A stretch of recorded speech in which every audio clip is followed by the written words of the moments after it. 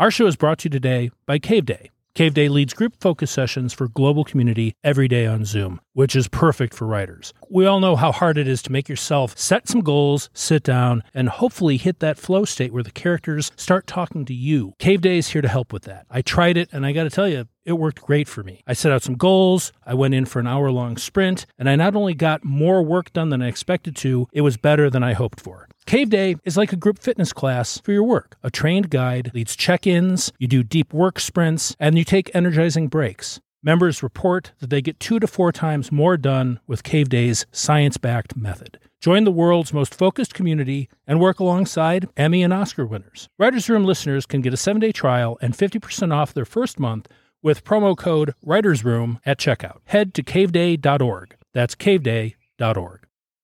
Hey, Sam, you come up with that intro line? You didn't tell me that was today.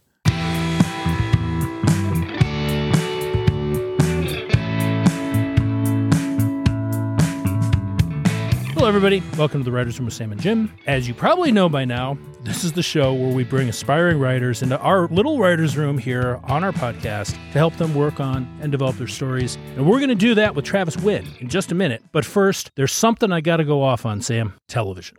Again. Always about television. No, what I was thinking about was how, as TV writers, we feel some responsibility in how we write scripts, the stories we tell, the way we talk about different subjects, the way we handle things, because TV is a mirror of society, or it should be. People watch television and they see parts of their own country they might never see in person, and it might be the only exposure they get to some things, depending on where they live and their life experiences. And certainly we've seen populations in our country we don't see, like even in the city, like gay people and people of color, and all of that has helped move the ball, we like to think. You can definitely make the case that people have had their worlds opened up that way. And what struck me the other day, here we are in the pandemic. We've spent a lot of time, my wife and I have, at home. And one of the things we've done on a lot of nights is watch TV shows, and we've watched a lot of TV shows from other countries. The other night we were watching Mr. In Between, which is a great little Hulu show, airs on Hulu, I should say, that's set in Australia. It's an Australian series. I've never really watched an Australian series before, but I'm getting a little... It's all Mad Max there, right? I mean, it's all Mad Max.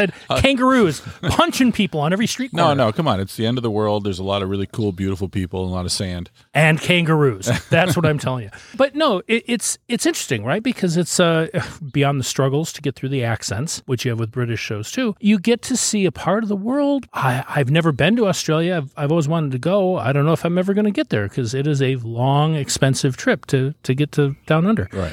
And it's more than the scenery, I'm guessing. Yeah, it's the way people live and what motivates them and how they go about their everyday life. One of the other things we've done a lot is watch British police dramas, which is fascinating as someone who has written a fair amount of law enforcement television because they don't have guns. Right. That's huge. It's huge. And it changes. It's like watching old TV before people had cell phones. And they have to go find a payphone if they want to call somebody, which just feels bizarre to us now. It's kind of like that. And you see cops in situations where on American television, there would be a gunfight. Somebody would get shot. They'd pull a gun and tell them to freeze or whatever. They can't do that. And it changes the storytelling. And in some ways, it makes more human. And it also gives you a window onto a society that works perfectly well without everyone being hyper-armed at all times. So it's a totally fictional world, we would think. That's right. Where the NRA has not spread their disease all around our country. And so there are guns everywhere, making it so unsafe for everybody, including, and maybe even especially cops. And what would it be like if that rot had not taken place? By the way, I may have an opinion about guns. But exactly right. And I think it's interesting that we're living in this time now where whether it's Babylon Berlin or Mr. In Between or a British cop series like In the Line of Duty, we're suddenly turning the mirror of TV away from just Americans looking at Americans, maybe with particular slants on what's being presented, depending on the writer, the network, all the things that go into making a TV series here. We're getting windows into other societies. And I'm hoping that maybe out of this giant infusion of product from the rest of the world, where it's coming to us for once instead of us exporting to them, just maybe we'll learn something from it. Do you think that's possible? Wait, you're saying Americans are going to learn from foreigners? Never mind. Forget I said anything. Sam, I want to talk for a minute about our sponsor, Cave Day. Cave Day leads group focus sessions for a global community every day on Zoom. You know how sometimes we struggle to get in the zone when we're writing? No, I never struggle. I don't know what you're talking about. I do know something about procrastination, though. We work at our computers, and we're bombarded with distractions all the time. I'm sitting there struggling with some sort of dialogue or something's just about right, and then I get that phone call. You know what? The phone call might not even be that important, but in that moment, it feels important because I'm procrastinating. I know, and I've been giving you grief about reaching for your phone for years, but it turns out that somebody has come up with a solution. They're not taking away my phone, though, are they? They don't have to. Cave Day works like a group fitness class for your work. A trained guide leads check-ins, deep work sprints, and energizing breaks. Members report that they get 2 to 4 times more done with Cave Day's science-backed method. I tried it, and I have to say, I was impressed. You're with a group of people, and you commit to each other that you're going to turn off all the distractions for the length of the sprint, just an hour at a time. How actually did it work for you? It worked great. I think just knowing that you're working alongside other people, even though you're all in your own individual caves, really does help keep you on task. But you have to put your phone out of sight. And that's what I'm talking about. That's the catch. Check it out. I think you'll like it. And so will our listeners. Join the world's most focused community and work alongside Emmy and Oscar winners, and me and Sam too. Writers Room listeners get a 7-day trial, 50% off their first month with promo code Writers Room at checkout. Head to caveday.org. Again, that's caveday.org. It really works, everybody. Okay, let's get into this week's show. Hello, Travis. Hi, am I speaking to Sam or Jim? I don't think I want to tell you now. I think you don't care. You don't care. That's how you know it's Sam. That was Sam. This is Jim. Hi, Travis. Welcome to the show. Thanks for being here, man. Hi, guys. I'm glad to be on your show, and thanks so much for having me. So, Travis, we always start a little bit about your backstory. We know you're from Canada, why are there so many writers in Canada? There's only 30 million people there. What are you going to do when it's dark and snowing all year? Drink. We close inside our igloo and sleep it off. We've worked with a lot of Canadian writers and also people in production and all that. It really is our brother country. They're better than Americans, by and large. Yeah, no question. Definitely politically. So what we're saying is don't come, but keep writing. Yeah. Or please come and make things better here. One of those two things. So tell us about this show. What kind of television do you want to write? I want to disrupt the TV industry because most of the shows now, I feel like they're too generic and they've been done so many times. So I want to create something that's different, intriguing, and yet you can still relate to it. Mm-hmm. Does that make sense? Of course. I think we all want to do that in the beginning before we're slowly ground down. Yeah.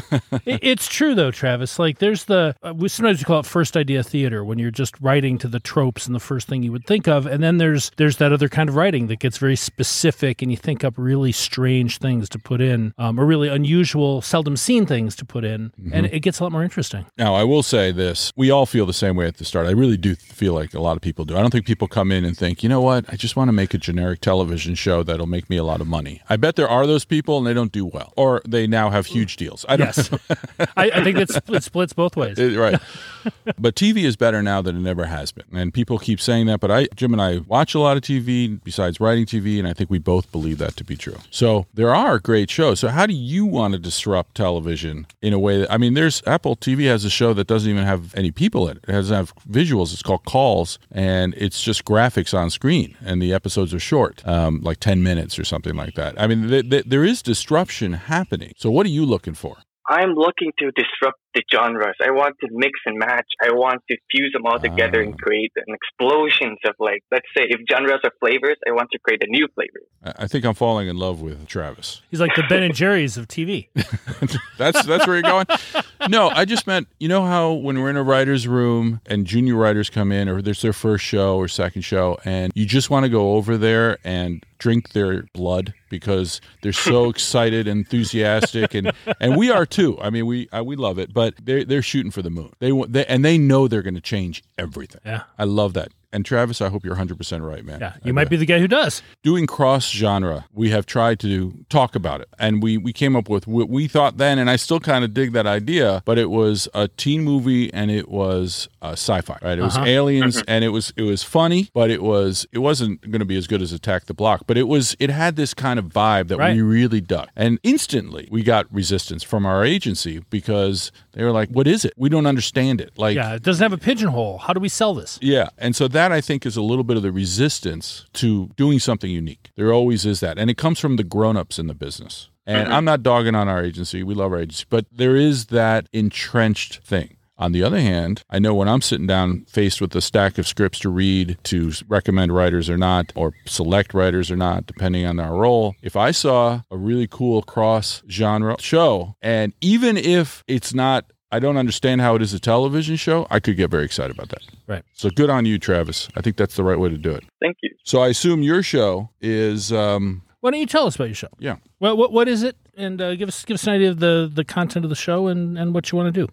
So I guess to simplify it, think of Jurassic Park crossed with Pulp Fiction. All right. That's definitely two genres crossing there. All right, let's go. Can we just take a moment to bathe in that? Yeah.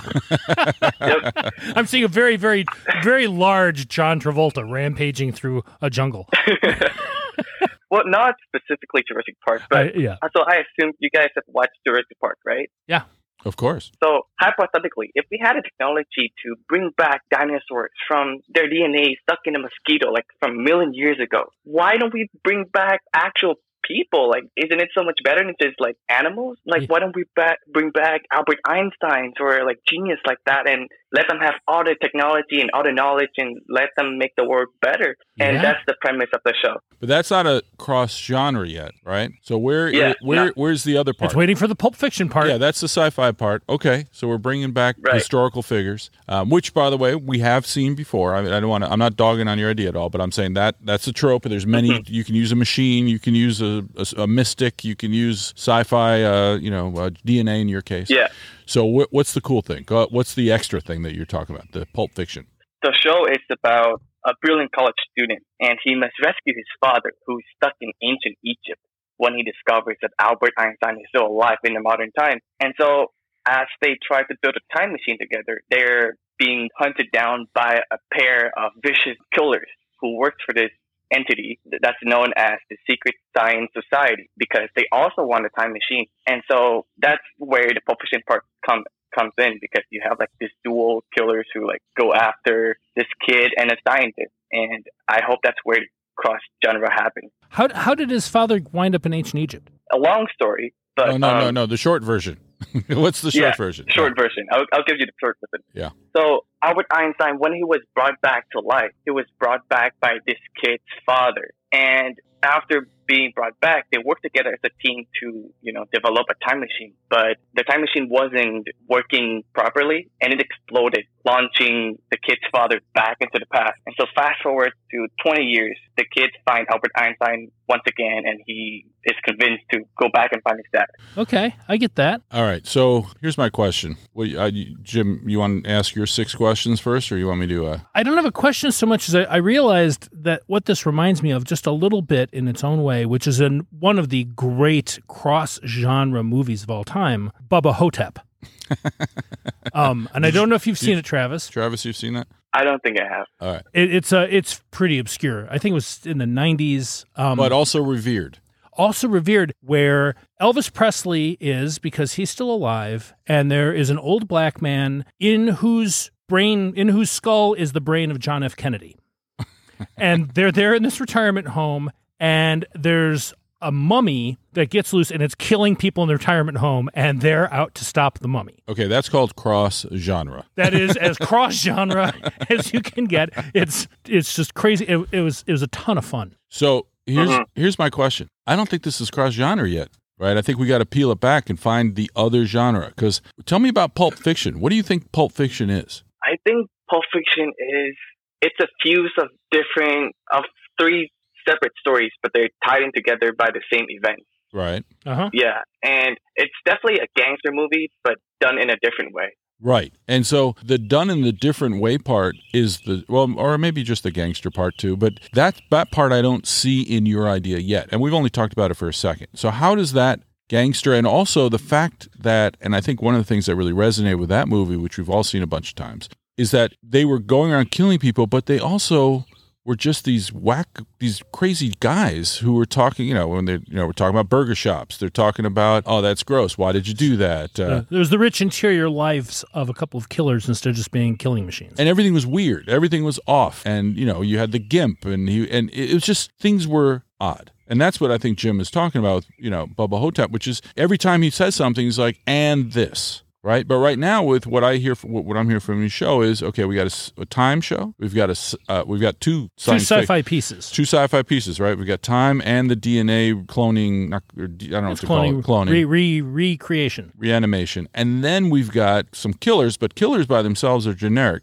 So you want a Pulp Fiction version on those killers. What is your take on that? How are those killers interesting in a Pulp Fiction kind of way? So these two killers, they work for this entity that's called the Secret Science Society, right? And they're recruited because they used to be orphans and they grew up in, I guess, a low-class neighborhood. And so they got involved in gangs and crimes. But as they grow up, they realize that they don't want to be a part of this, corrupted society anymore. And that's when they decide to become better people. And so when they were recruited into the gang, they had a plan to take the whole organization down. And they did. And after they did that, they got recruited into the Science Society. And they thought they were doing the good deeds for the science people because, well, science is, I guess, equivalent to good. But they didn't realize that this society or this secret organization is using them for bad purpose. Okay, but that's not their character yet, right? I can see their conflict, but we got to get into their characters. If we go to Pulp Fiction, John Travolta's character was what? Was he ambivalent about what he was doing? I can't remember now. I think it was Samuel L. Jackson who came to be ambivalent after The Miracle. Right. And Travolta was just back from the Netherlands being a heroin addict. Right. And I don't know how to describe it. I think that's why that movie was a classic, because it was almost hard to understand what I love about it. And I'm asking you to define something that I can't define myself, but I'm looking for the weird. I'm looking for whatever the funk. Let's take a step back. Travis, tell us a little bit more about the story of the pilot. What do you see going on in your story? So in the pilot, we follow three separate stories. So we follow the story of Matthew, which is our protagonist. We follow Matthew's dad, who is stuck in ancient Egypt. And we follow this assassin duo. And so as we follow Matthew, we will find out how he's such a smart kid and how he stumbles into Einstein. And that's going to give us the backstory. Mm-hmm. As we follow Matthew's dad, we're going to see how he has to find a way to get back to the modern world. But because he's stuck in ancient Egypt, that's going to be challenging. And as we follow the assassin duo, we'll follow the antagonist and understand their motive. Right. Now, what does Matthew want? Matthew doesn't want anything. Matthew is a brilliant kid, but he hates being so smart because he's entitled to help people, because people just expect whoever is the smart one needs to help others. And he doesn't want that. He just wants a normal life. And I guess that's the conflict, because he's dragged into this adventure which he doesn't want to be a part of. Well, okay. He's refusing the call. He doesn't want to go do this. And then obviously his father being, that's why he has to go do this. Yeah. Let me ask about the call for a second. So how does he become part of this project with Albert Einstein? Oh, yeah. I forgot about Albert. I mean, because there's some, right? Is there some organization that wants to get his dad back too, or is Albert the moving force behind this? Let's back up a little bit. So let's call them the SSS, Secret Science Society. Well, hold on a second. Hold on. Just so we're clear, the only title that won't work for a secret society is the Secret Society. You can name them anything else except I used to call them the Science Fair, but I don't know if that's hilarious. Yeah, the Science Fair. I love that. That's fantastic. Okay, so back in, let's say, the 90s, the Science Fair decided that they have a technology to bring back dead people, and so they brought back Albert Einstein, because when he died, his brain was dissected into many slices. And so when they got all the slices together, they were able to recreate his consciousness and then put that consciousness into a cloned body. And they got Albert Einstein, and they decided to move further, which convinced Einstein to build a time machine for them. Mm-hmm. And that time machine didn't work out as they wanted to, and it launches Matthew's dad back to the past, and the machine's broken. And so as Einstein finds out about the Science Fair's evil motive behind the time machine, which the Science Fair wanted to use the time machine for a controlling purpose rather than just to help humanity, Albert Einstein decided to escape with a partner. And so that partner becomes a professor, and that professor turns out to be Matthew's mentor, who introduces Matthew to Albert Einstein. So it sounds like there's two layers here with Albert Einstein and the Secret Society, which is, so they bring him back, and in some way they motivate Albert Einstein to be part of this and to study up and whatever, so he can actually build a time machine. And he's on board. Mm-hmm. And then something happens, maybe something to have to do with the explosion with Matthew's dad, I don't know, but something happens that then turns Albert Einstein against the Secret Society, or against the Science Fair, and it leads him to go hook up with Matthew and try to get Matthew's dad back. Something like that? Yeah, you got it. Okay. I would like to represent the less smart people of the world and say, you do a good job of that. I am bleeding from my ears and my nose at the same time from trying to track all the storyline, the plot that you guys just talked about. I don't think it's that complicated. I think you get it on the page pretty The thing cleanly. that it's not about the complication really. For me, it's like it's so much extra. I really just want like A to B to C. You know what I mean? And the A to B to C, I need a lot less. And in the pilot, I should say in the pilot. Right, and I'll add another layer to that struck me. I think it's actually tremendously interesting, potentially, if you're going to track Matthew's father's storyline in ancient Egypt. I have no idea what that means. I have no idea what that milieu is. I don't know what he's into. That's interesting. Is he like leaving messages on pyramid walls for his son to like decipher in the future? Like, kind of like, what was that movie? A bunch of them. Frequency. Yeah. Who was in the 50s. And they had a radio connection across 40 years or whatever. Right, but then also he left messages because he knew his son would find them. But anyway, what I want to say is, so what you have is sort of, you have two different timelines. You have ancient Egypt and the modern time. And in the modern time, you also have the two different POVs on that, which is the Matthew Einstein Project POV, and then you have the killer's POV, except it sounds like you're imbuing the killers with a sort of a sense of their own morality that may or may not ultimately line up with the science fair? Yeah. All right. So you have sort of three players, and now's the point where I join Sam and say, okay, there's a lot going on, which isn't a bad thing. There's just a lot going on. Well, there's a lot going on plot-wise, right? That's the problem. We haven't talked about Matthew enough for me. Like if I'm with Matthew as he's finding out all this insanity, I'm with you. Right. I mean, it sort of feels like this, and maybe it's just because I have Bubba Hotep on the brain, right? Right. But it sort of feels like it wants to be more of a romp and less of a like deeply complicated thing. How do you Am I feel reading about that wrong? Yeah, no, definitely. I definitely see it as a romp more than like a sci-fi show. Okay, that's good. That helps, because then a lot of this stuff a lot of the concerns here get a lot lighter if you're not going to live in intricate plotting, and it's you're just sort of referencing something, and then people are running around and there's whatever mummies in the hallways. And that I think helps with it helps with believability. It helps with the logic of it also, because you're not sweating the details. And you're not sitting there trying to explain everything, which, by the way, you can never explain sci-fi to everybody's satisfaction. It was the downfall of our time working for Sci-Fi the network, because at the time they were run by people who wanted everyone to explain everything. And it's like, no, you can't do that. The more you explain sci-fi or supernatural, the more holes there are. So you have to. That's why I want to steer away from like the whole time concept and time traveling as much as I could, and just focus on the adventuring part of it. Well, I think that's great. I don't think you need the time travel really very much at all, if at all. I mean, the fact that his father is stuck in the past, okay, yes, so we have to get him at some point. And it has to somehow speak to the current story. Right, but we don't, I don't even know if I need that in the pilot. It could just be at the end of the pilot, after he has regenerated Einstein. He's got Einstein. He's got all this stuff. He's like, now we're going to create a time machine. And I'm like, okay, I know what the series is. Or who even knows, now that we have the time machine, who even knows if your father's still alive? Cut to 4,000 years before. Right. There's dad in the middle of the desert going, fuck. Yeah. I mean, there's so many versions of it. We're just saying you don't have to, we always say pack the pilot, and then now we're saying don't pack the pilot too much because at least not with story, not with plot. There's sort of a limited number of ideas that people can absorb before their heads start to hurt rather than enjoying the story. Yeah. Yeah, I definitely agree. And to speak to the sci-fi thing, like when you said Einstein's brain was cut up so that people could study it, and they put it back together and they put Einstein, I was like, in my mind, and I'll be honest, I was like, that's ridiculous. I really did. And then, of course, when you say, no, he takes the DNA and you regenerate an entire person that's exactly the same. Oh, yeah, I believe that completely. Right. They just took his consciousness out of his reassembled brain. Whatever you say.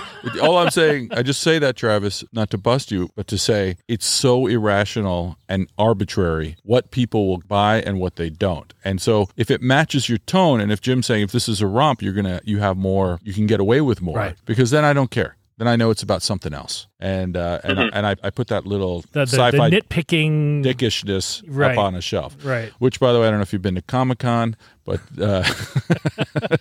while I love it's those like a fever dream of sci-fi dickishness. It just is. And but anyway, but we do love those. But I love the passion of people. It's adoration / dickishness, depending on which room you wander into for the Q&A. So, do you have names for your assassin duo? Yes, they are called Mick and Mac. Called Mick and Mac? Yes. Okay, so the thing is, that relationship is going to be gold for you. Mm-hmm. And do you know how they're different? How are they different? They're sort of brothers, but Okay. because they grew up with each other since they were little, they're not like technically, I guess, brothers, but because they are so tight together, they Right. formed an unbreakable bond. That's And great. Yeah.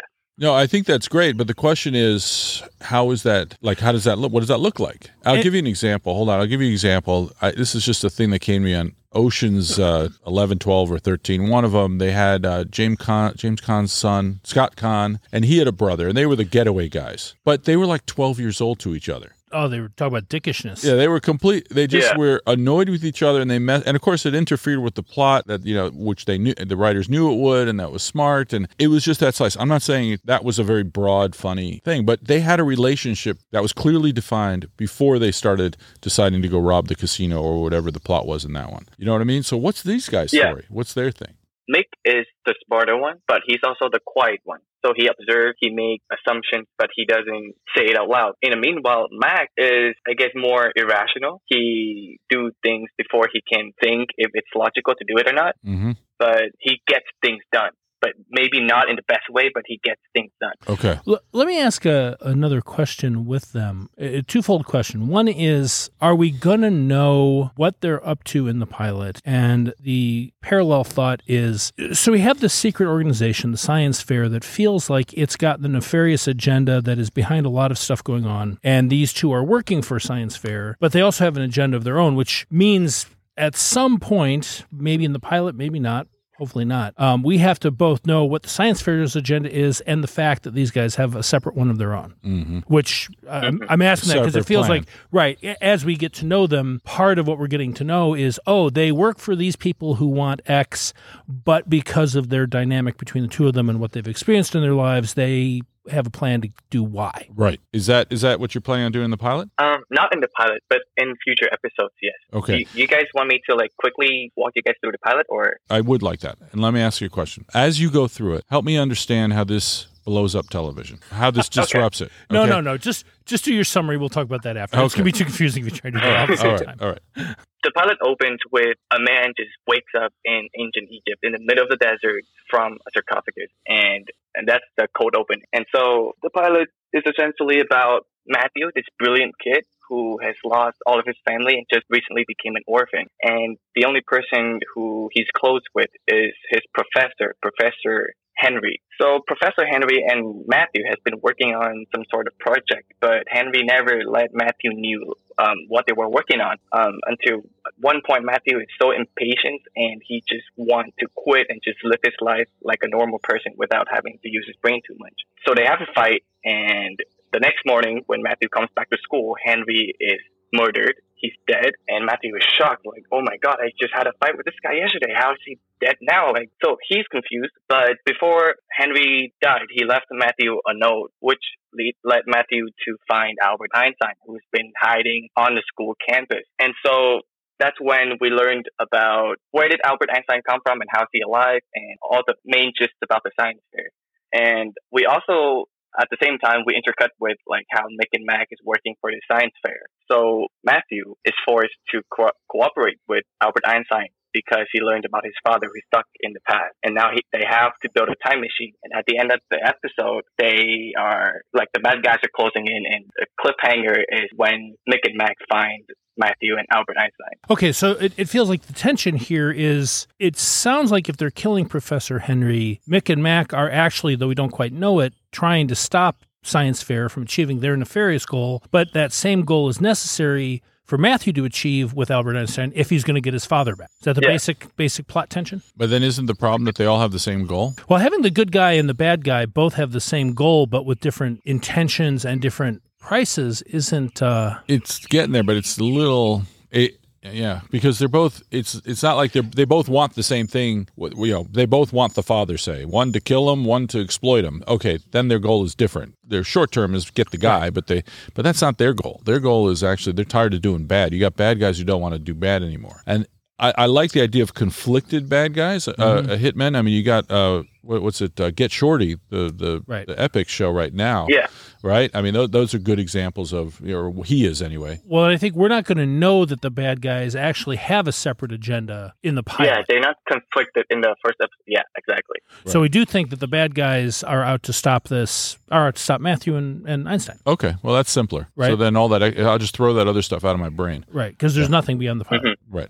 No, definitely not. There's Nothing exists beyond the pilot. But I'm still struggling with the characters because I don't get the characters yet. I still get them as types. You know, when you were talking about Mick and Mac, for example, you know, you got the strong, silent type, the smart, silent, quiet type, and then the other one, right? I started wondering maybe the strong, silent type doesn't speak ever, but the other brother understands him all the time and understands him in a way that doesn't make any sense. Like he looks at him and he says, all right, listen, this is my brother saying, and he talks for 4 minutes. You're like, how did you get, I mean, that's extreme. I'm using that as, although it makes me laugh, it's maybe too extreme for the show, but at least it's different, right? I want to understand their relationship. I want to understand them, just like I want to understand that. Besides the fact that they're conflicted about being their jobs. To me, what's so interesting about them is that they come from a background where they knew nothing about science. Like they grew up on the streets, and now they're put in a position where they have to track down scientists with all this complicated device and science, and they will like have to figure out how to, I guess, track these scientists down. I get that, but that's not personal. That's their goal. What are they like? I mean, if I met them at a party, what are they like? What are they kinds of characters are they? You know, if I went back to Get Shorty to pick the conflicted hitman, well, in his specific case, he's a workaday assassin. Mm-hmm. And he, at the end of the day, he goes back to his, crappy place and his marriage is failing because he's in the wrong business and he works too much and he has to lie to his daughter and everything's just sort of crappy. He's looking for something better to do. Right, and he wants to get out of the life, but not out of the life because I hate killing people. He doesn't hate killing people. He does it a lot. He's actually pretty good at it. Yeah, he just has he's just not that interested in it anymore, and it's just off. And that being off is so interesting, I mean that's what made that show, I think, or made that character, I should say. And so when he goes to Hollywood to make it big, it's not because he even wants to be a star. He's like, you know what, this is better. And it's interesting because it's what made it a TV series as opposed to the John Travolta version of that type of character in the movie, who was just a really cool guy who can handle his shit, and that's what he did all the way through, which made him a successful Hollywood guy. Right. This guy's full of conflict and he's trying to figure his shit out, and he falls into Hollywood and starts figuring stuff out. It turns out that's pretty good, especially if you're willing to put a gun to someone's head. Right. That's his secret superpower. Who knew? So it's the conflict and the fact that he's not trying to escape the Mexican cartel. He's trying to escape some local drug dealer in whatever. It's Vegas or outside of Vegas. Something Pahrump or something. Yeah, it's not even Vegas. It's some janky town somewhere, and it all just is not. I haven't seen that before. And it had a good fundamental thing, which is being a killer is what's fucking up his life. He has this dream. He goes to Hollywood and he kind of gets the dream, but in order to have that dream and make it happen, he has to still be a killer or threaten to be a killer, right? So the thing he's trying to escape from is actually the thing that is enabling his success. So he's fighting against the thing that's actually and it's like, oh well, if I do this just a little bit longer, I'll find my way out and be able to leave it behind. Right. And that's sort of his character journey all the way through. Right. How do I escape this shit? Oh, but I need to do this shit to get what I want, so I'll do it. Okay. And you get so much story out of that because you know what he wants. I see what you guys mean. Yeah. He just wants to have enough success to pull himself out of that place. And it's very sympathetic because he wants to be with his wife. He wants to be with his daughter. Yeah. Like it's very, you feel for him. Right. And yet things keep getting in the way. And now as writers, we just keep making it harder for him. And then we let him get close and then take it away. And the reason we take it away is usually because he fucks something up, ideally. Right. Or bad luck, or there's so many different reasons. You guys just gave me an idea. Is it okay if I pitch it to you guys? Absolutely. Go right ahead. Okay. Mick and Mac has his brother's dynamic, right? And so I assume now we have to pitch them together to create some sort of tension that's interesting. So Mick, being the smart and quiet one, he will gradually want to get out of this gangster life. He doesn't want to kill people anymore because he's too smart to just do the dirty work. He will become sophisticated and he wants to stay sophisticated. Meanwhile, Mac, being, I guess, the dumber one, he will want to, because he's having fun acting like a good guy because he thinks all he thinks that he's doing is for the good. He will want to keep doing it, and because of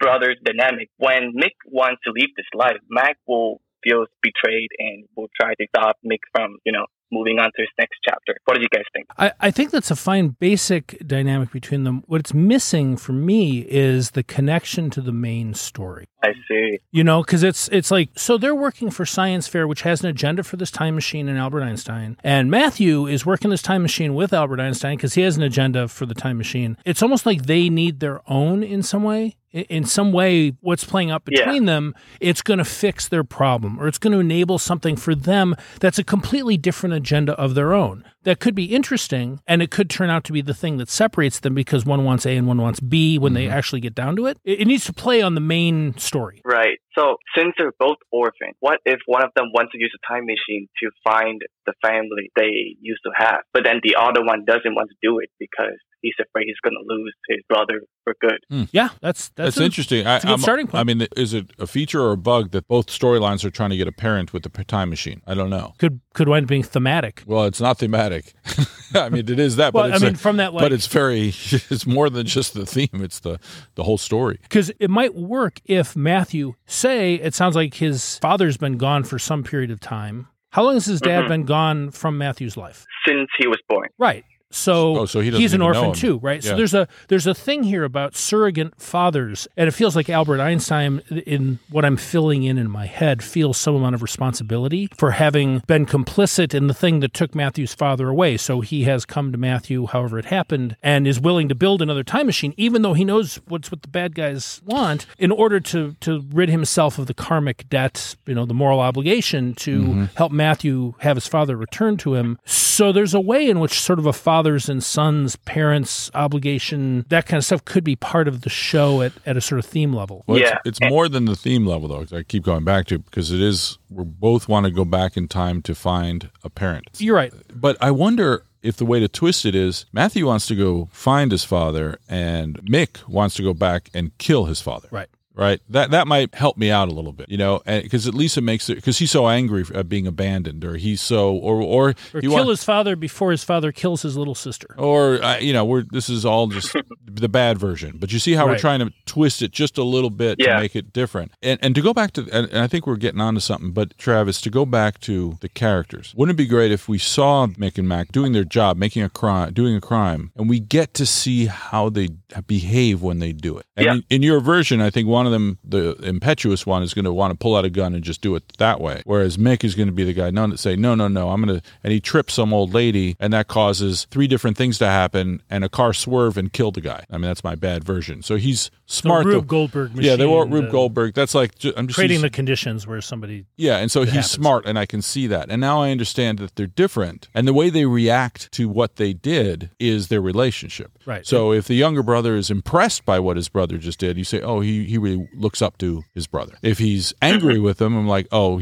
that's going to be a source of contention between them going forward. So I want to drill in. I'm just trying to show you, as you go into your scenes, how to drill in to learn about these people. So when you're pitching it, you're not pitching, okay, it's a little, he's going to do this, then they're going to go do that. It's, no, we're going to meet these brothers, and they have this kind of relationship, and they do this in the scene because of this. And then you build from there. Which is where, this is something Sam's always been good at in our writing partnership, is wanting to drill down and find the things that the characters want. Because once you know that, in these ways that we're talking about right now, that's where your plot actually comes from. Because you want the things that are happening to be driven by someone desperately wanting something. It's called writing from the inside out, as opposed to out. And by the way, I'm not strict about it, because sometimes you just need to find some cool plot twists. Right. And you're like, wouldn't it be cool if this? But that will harm you in a pilot. I really think so, because then you're not discovering the characters. And ideally, if you're having those cool plot twists, it's because someone else's agenda has collided with your first agenda, right? And so it's not really a plot twist that's happening randomly. It's because you've got colliding drives from different characters, complicating each other's lives. And in a perfect world, Matthew is completely messing up Mick and Mac's plan, or vice versa, or both, right, at different times. And now we see these people colliding against each other with the secret society, the Science Fair, messing things up.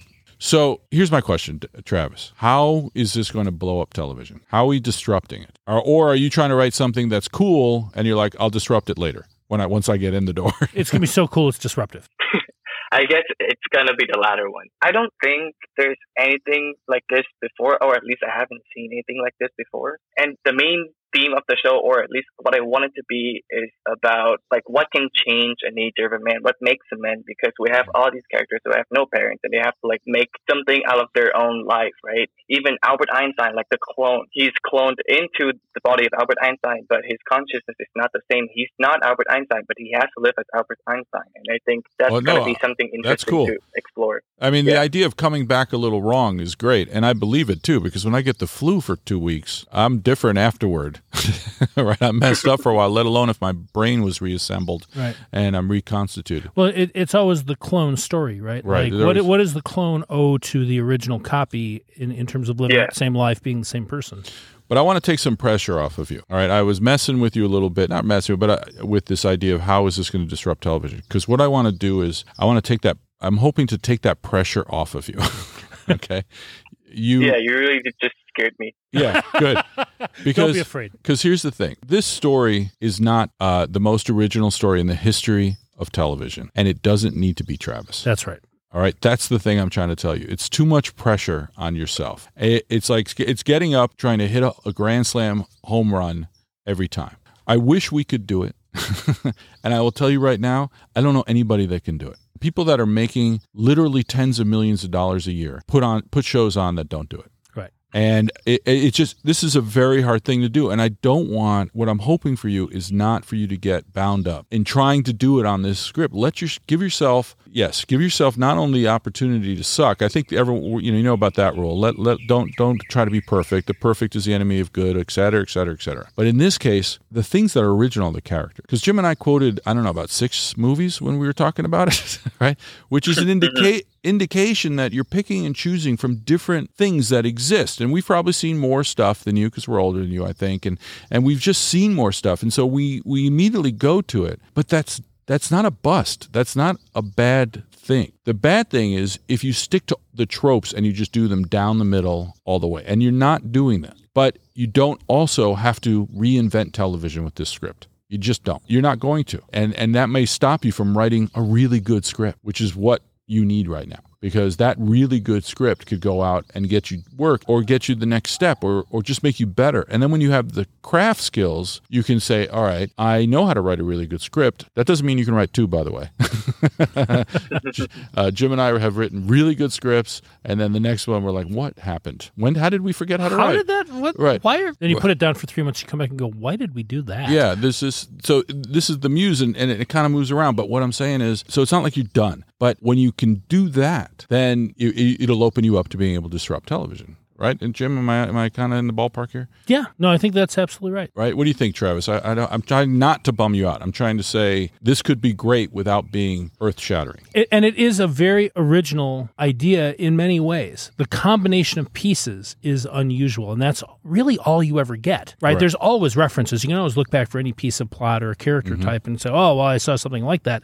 But it's how you put it together. If you can make it all sing and play off of itself. And if you can move us, if you can make me care about these characters that only exist in your brain, that's a miracle when that happens. That's the real miracle. It's the emotional piece. It's falling in love with the killer because he wants out of his life, and we want him to get out of his life and go be a successful Hollywood guy. Yeah. Mm-hmm. Yeah, I definitely agree with what you guys just said. Yeah, I don't think you do, Travis. I think what you're saying is these guys are tired and they've been through this and they've given up on life and they're just shooting the middle because that's what pays the goddamn rent and they just want to be done with it.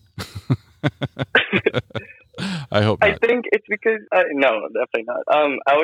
I think I try to overestimate the project because whenever you underestimate a project, it's never going to work out. So my motto is I always have to overestimate it and expect great things from me and put that pressure on me so that when the project is finished, hopefully I would just cross that line and just aim for the stars so you make it to the moon. Yeah, maybe halfway is okay. But just make it out to space. It's pretty good already. Yeah. Travis, you're beautiful. I admire that, and I really mean that. If we were in a writer's room together, I would sit right next to you and just sort of bask in that energy. He'd be a vampire. He'd suck all the energy right out of you. I'd be like, this is great. Travis and I came up with an idea. Does it have to be 3D? We're thinking 6D. Can we do 60? But just be sure. But just when you do sit down and read your script, your draft, and it's not what you hope for, Don't give up on it. That's just make sure that you're not so disappointed you're like, God damn it, just walk away. Give it a couple days, come back, and then start pulling things out of the engine and throwing parts around and figuring it out and redoing it. And I just don't want you to be like, I can only marry the most perfect person in the entire world. And we know that never ends well. Mm-hmm. It worked out for my wife.